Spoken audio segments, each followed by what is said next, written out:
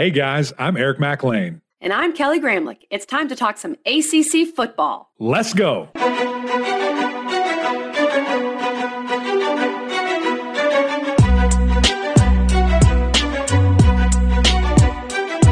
Happy Monday, everybody, and welcome into the Gramlich and McLean podcast, presented by Ingles, the official supermarket of Gramlich and McLean. I'm going to let the people in on a little secret here. We're talking Virginia Tech today and Virginia on Wednesday. We recorded these about the same time with our guy, Mike Barber, and Mac is trying to fool you by switching shirts. Hey, don't let those people know that. I don't care. I'm not lying to the people. And to be honest, Mac, this sweater is so comfortable that I might just wear it for the rest of the episodes, no matter what. Why would you change? I understand that. We are joined by our great friend today, Mike Barber. I joked with him here in a second about how I've spoken to him on every platform but this one. So it's finally time. We got him on here. Very grateful for his time and his thoughts on all things Virginia Tech today. This is a team, KG, I'm jacked up about. I'm excited to talk about, excited to see the things that they're going to do. And I think Mike's with me on that train. And there's a lot of what if and excitement of what I think the Hokies can do. It's a fast start, and look out. Who knows what these guys can do. Quick message from our friends over at Ingles, and then we're talking all things Hokies. Let's go. Did you know that Ingles sells more organics than any other store? Or that they run their own dairy? Or that they only serve USDA choice and prime meat? Did you know that they have more local craft beer than any place else? Or that they have Energy Smart stores? Or that they professionally slice and package imported cheese from Europe? Did you know about their giant international aisle, local farm partnerships, curbside pickup, wine department? Or that they donate 3,956 meals a day to local food banks? Well, now you do. It's all in the bag. Ingles, low prices, love the savings.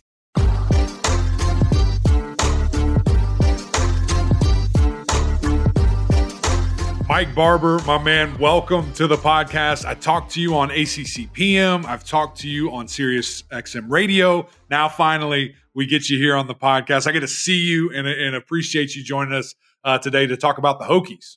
Yeah, I know. I've always been told I've got the face for radio, so I don't know if this is the right venue for me. But let's do it. No, man, that's the joke I used to make back in the day, and then they're like, "Oh, we'll put you on TV." I was like, "Well, I guess I can't say that anymore. It hurts myself." But appreciate you joining us, man, because this is a team in Virginia Tech. It's so funny. I text Eddie Royal, once a week it feels like, and like, dude, calm me down, because I'm really excited about what this team can be next year. But a lot of that stemmed from, kind of what we saw and specifically how they kind of, middle to the end of the season. What did you see from the Hokies that maybe you're on a similar train as I am? Yeah, I 100% am on the same path with you. I think they're really going in the right direction. And, it's funny because that's not the way the year started. It started really discouraging and not just losing, right? They were 1-3, but there wasn't much that you watched in those games that you thought, okay, you can build on this. That's what coaches always try to sell you, right? Like, oh, we lost, but we'll build on this. And there wasn't a whole lot there. And then, I think two big things happened. Number one, I thought the coaching staff did a phenomenal job of adjusting kind of on the fly. And then they lucked into the biggest move of the year, right? And I hate to say it that way, but Grant Wells got hurt. He was their starter. That was the guy. They went to Kyron Drones, and he transformed everything for them, right? The way he was able to run the football, that really gave them the footing on which to build the rest of their run game with Bashal Tutin, their deep throw game. So kind of the opposite of how common sense football works. You run the ball between the tackles, it sets up everything else. They kind of went a little different, but they ended up getting to the right point.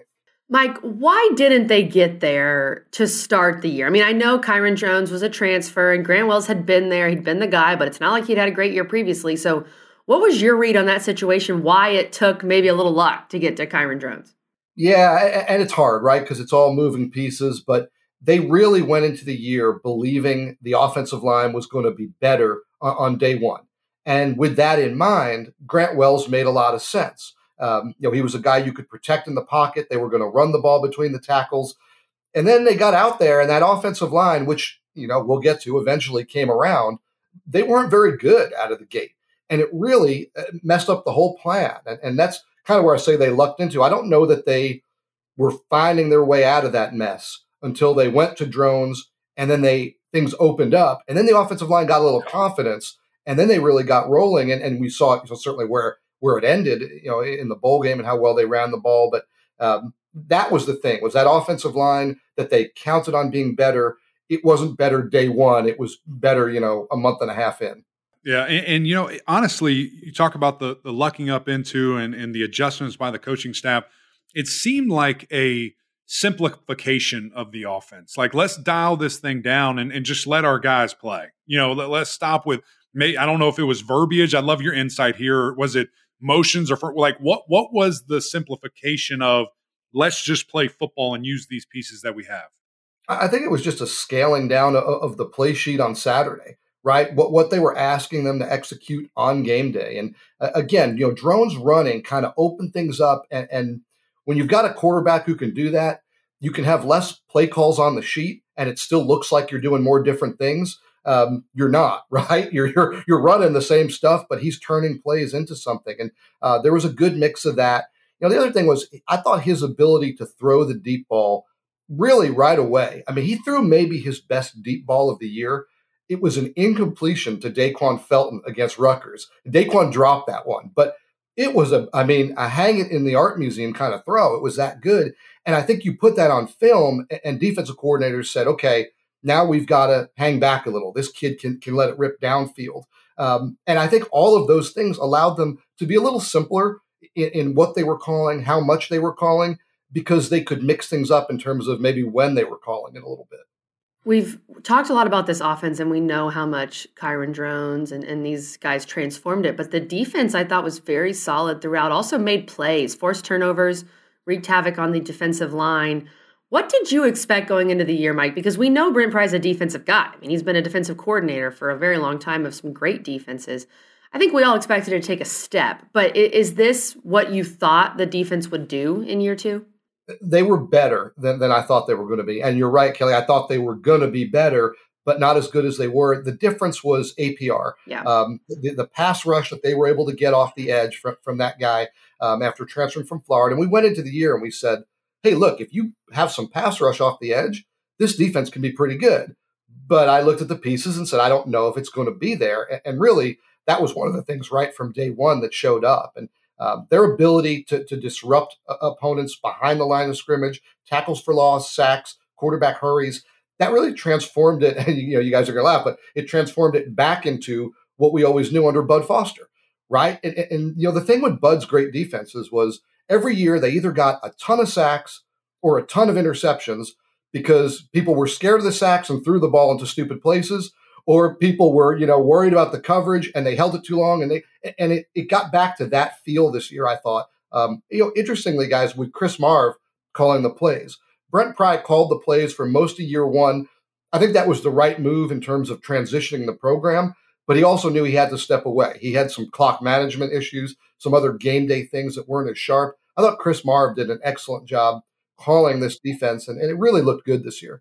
I totally agree with you. And just kind of seeing those guys step up, those pieces step up on the defense. And, you had a handful of different guys show up in different games. I thought it was really fun to, obviously APR was the headliner, but other guys at different times really made an impact. And I mean, you're talking about game-winning plays for this defense. And the last piece there with Coach Marv, I mean, we saw him grow up. I mean, we saw him change and progress and get better and better. Was that just a comfort thing? Was that just a natural as the season goes on? When did you kind of notice, man, there's a little bit of a flip that has been switched here from just a calling and comfortability standpoint? I thought it was after that rough kind of start to things because, the defense hung in there in some of those losses. And I thought you could tell he was getting a good feel. And I don't mean this as a criticism. It takes a little time, right? It took a little time for the offensive staff to realize, hey, this line isn't where we think it is. It took a little time for that defensive staff to realize, hey, we really do have a true pass rush. We don't need to be too exotic in our blitz packages. We don't need to bring too much heat. We've got guys who we line up with 4 down and they can go get it. So I think it just took a few games to maybe for the players to win over the staff. And then when that happened, it really freed Chris up to call the game, I think, the way that worked for this team. We know we've talked about kind of the beginning of the year, and it was very up and down, but Virginia Tech put itself in a position to beat Virginia, which they tend to do. Virginia Tech fans always loved it to talk about that. But to me, the bowl game was really impressive. The Military Bowl against Tulane, a team that had won 11 games, was coming in, I know without their head coach who had moved on, but still a very good team. Rain, torrential downpour, so the numbers don't say too much from a passing standpoint, but Virginia Tech ran all over them. I feel like it gave us some hype, and we'll talk about the hype, Mike, but did they do what you expected in the Tulane game? And what did you learn about this final game for Virginia Tech in 23? Yeah, so I'm a big curmudgeon of the bowl games don't mean anything because guys are opting out. And this is the exception. Yeah. This is what I put the big asterisks on. One, going into the game, because the fact that all those guys wanted to play, like one, yeah, you didn't have the opt-outs. That's huge. You didn't have guys just rushing to the portal. But guys at Virginia Tech wanted to play this bowl game. It felt the way bowl games are supposed to feel, where it's your reward because they got off to a horrible start. They got their act together. They started to play good football. They really viewed it as one, a reward for what they had done, and two, a springboard to the next season. And you don't care about a springboard if you don't care about the next season. So the fact that they were that invested in the bowl game tells me, hey, there's a lot of buy-in for people to believe, and we saw it because they're all coming back. So I thought that was huge. And then the second thing was, I had knocked Coach Pry a few times in the first season that I thought the team didn't play with identity, the identity he wants. And that's easy for me to say, maybe he wanted to see that identity and just couldn't get it there. But in the bowl game, you saw them control the line of scrimmage, run the ball with power, and play dominating and physical defense. Again, it goes back to Frank Beamer, Bud Foster. That's what Brent Pry wants to be. And I thought in the bowl game, from the effort and the buy-in that was huge, and the fact that they played with that identity, it wasn't just go out in a celebration kind of game and find a way to win. They really played what they want Virginia Tech football to look like. Yeah, no, and that's what was so impressive. I'm going to let KG ask you about Hokie Nation because every time we go there, that place is just insane. But quickly, what you just said there was very interesting of guys opted in. Guys wanted to play. And what else they did is they're coming back. I mean, you got Ollie Jennings, Felton, Lane, Gosnell, obviously your quarterback and all these different guys, APR, that decided, hey, I think we can do something special together. What does that say about what Coach has done and just really Virginia Tech as a program? Yeah, I think it's huge because nobody knows better where you're headed than the players, right? So there's plenty of kids who leave for whatever reason. UVA basketball had a transfer. He wanted to be closer to his girlfriend. Everybody's got there. But when you have the group stay and the group come back, that tells you that as a group, they think this program's going in the right direction. You're going to have people kind of peel off if you think, hey, this thing isn't good. Maybe I'd rather be a bench player on a good team. You're going to have guys peel off who say, hey, maybe I could be a star somewhere else. But when you have everybody from every angle saying, I want to come back, that tells you they think they can personally excel and that they believe in the direction of Brent Pry. I think that's huge, and I think it's what the bowl game showed. I think it gave them momentum going into spring. Guys, it's been huge recruiting because when you go and host a recruit now, you can say, hey, everyone wants to be here. And that's a really good thing for recruits to hear. And it's rare in this day and age. I think that stands out to a recruit because generally you have more guys move on than the whole narrative of people coming back. And Mike, you're a guy who covers these games, attends these games. You've had your pulse on the program. Last year was interesting to me because it was Brent Pry's first year. We all knew it was a rebuild. Like, we got that. But even though Hokie Nation kept showing up, which they always do, I wasn't sure about the buy-in for him last year. How? Because it feels like it's there this year. So did you see it change? Like, was there maybe a moment, or is it just Hokie Nation kept showing up and he finally started winning? It's a little of both, right? I think that the buy-in's a funny word here because they bought their tickets either way, and they're great about that at Virginia Tech. I'm a Jersey guy. I grew up going to Yankee games, and even when the Yankees stunk, or the Rangers stunk, or the Knicks stunk, they'd sell out, and we'd go and boo because we wanted to. So Tech fans have that. They're going to show up. I thought the buy-in in year one was very wait and see, and I think that's fair, right?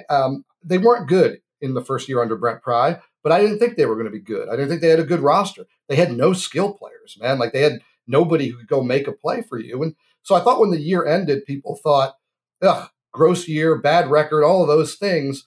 But also, that's not necessarily Brent Pry's fault. He probably guided them to the record they should have finished with. I thought this year there was some anxiety with the bad start. And then, they showed up at home. They sold out all those games. The atmosphere was unreal. And you could tell there was this desire for it to be right. And as soon as they started showing glimpses, I thought the fans got back to being rabid. They were like, okay, you're showing us what we want, not just winning at home, but playing that old style defense, running the football, being Virginia Tech.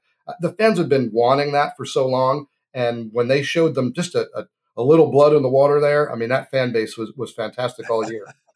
And I've just got to give, again, Hokie Nation so much love, man, because we've been there in some of the hard times. We've been there when, it's not all glitz and glam and the team is unfortunately, not playing their best and they're still packed. We've been there when they've won and it's just insane. I can't take myself to the place of being there in person for a top 25, Virginia Tech team. And I think that's what we're going to get this year. I truly do, because I'm looking at this schedule and the way we see it right now with Vanderbilt first, Marshall, Old Dominion, Rutgers. Come on. Like let's really talk about it. I mean, I think there's a real chance here for these guys to make some noise just with everything coming back.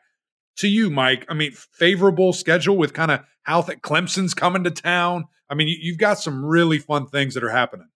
Yeah, I think it's going to be outstanding. I think this is a team opposite of this year. This is a team that should start off strong. Everybody's coming back. You're not finding yourself. You're not trying to figure out. Obviously, there's adjustments. Things are going to change year to year. But wholesale, you know what this team is. They're bringing back everybody on offense. They're bringing back a ton on defense. And, guys, they went out and plugged a lot of holes defensively in the transfer portal. So, I mean, it just feels like you ought to be able to hit the ground running. What we were just talking about with the bowl game, that performance should carry over because the guys who made that performance are coming back. And I like the way the schedule steps up. I think you've got a chance to start strong, build some momentum, and then we'll see. There's going to be opportunities to prove yourself. You mentioned Clemson. There's games out there that you're going to be able to say, I think Virginia Tech's really good. Let's see. And that's going to be exciting. And when those happen at Lane Stadium, especially when they happen at night, I mean, it is electric. It really is. It is. And can't wait to see those. And I think this is a benefit for Virginia Tech. We just talked about Georgia Tech with Roddy Jones, and they have some momentum as well, as does Virginia Tech, but they open with Florida State, right? Like I know Florida State's lost some pieces, but I think Virginia Tech can build into their year. So this schedule is going to help. And with Kyron Drones in general, this is a guy who's probably going to be on some preseason all ACC teams, get some hype, get some buzz. We know how good he was with his legs. What do you think he specifically, and I know he gets Ali Jennings back, that's going to help. What does he specifically need to do to take that next step at quarterback? It's the only negative Michael Vick comparison you'll probably ever hear. I think he throws a little too much of a fastball on some of the short and mid-range balls.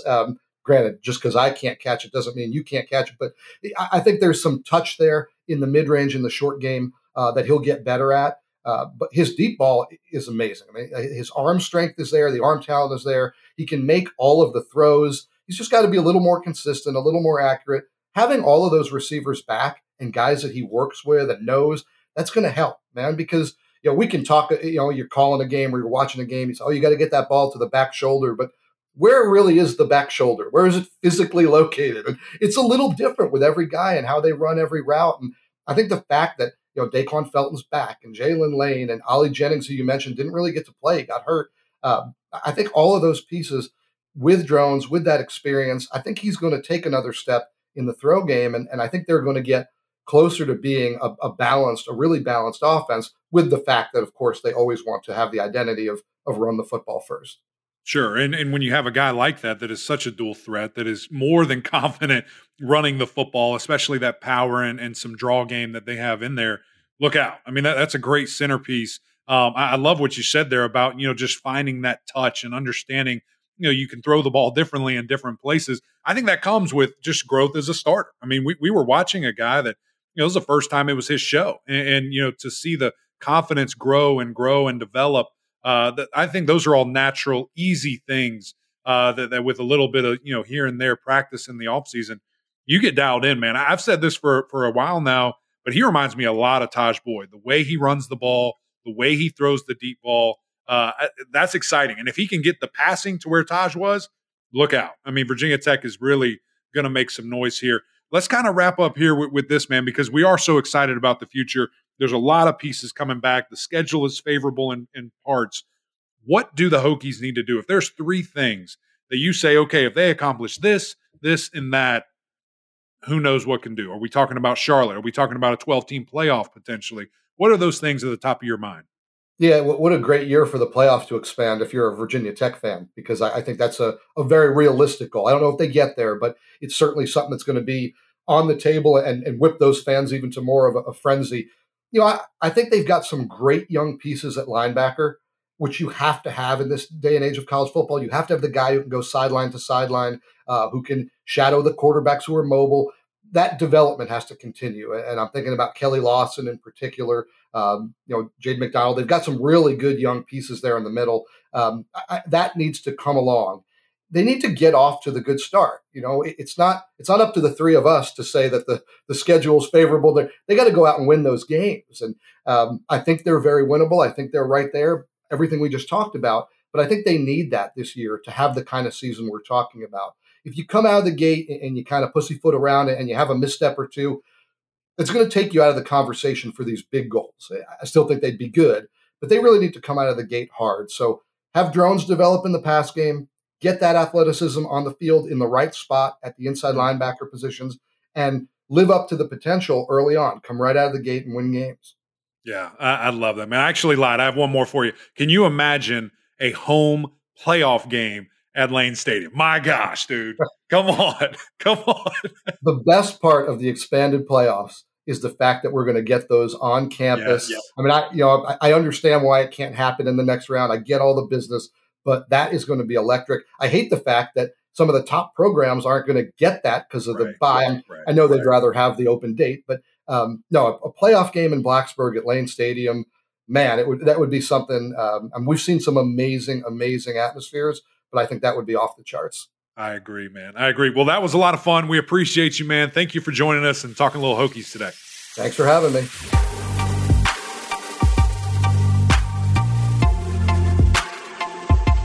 All right, guys, that is it for the Hokies. Again, big shout out to Mike Barber. He's not going anywhere. We're going to see him again on Wednesday. We're talking all things UVA. I'm excited about this team, y'all. I really am. I think the pieces are right there. The stars are aligning. Look out for the Hokies this coming season. I think that they're that close, especially when you have a quarterback as dynamic as Kyron Drones coming back, all those pieces at wide receiver, and that defense led by APR and a couple other guys that I think can take a step next season. Gets me excited, y'all. I'm not saying playoff, but I'm just saying a playoff game in Lane Stadium.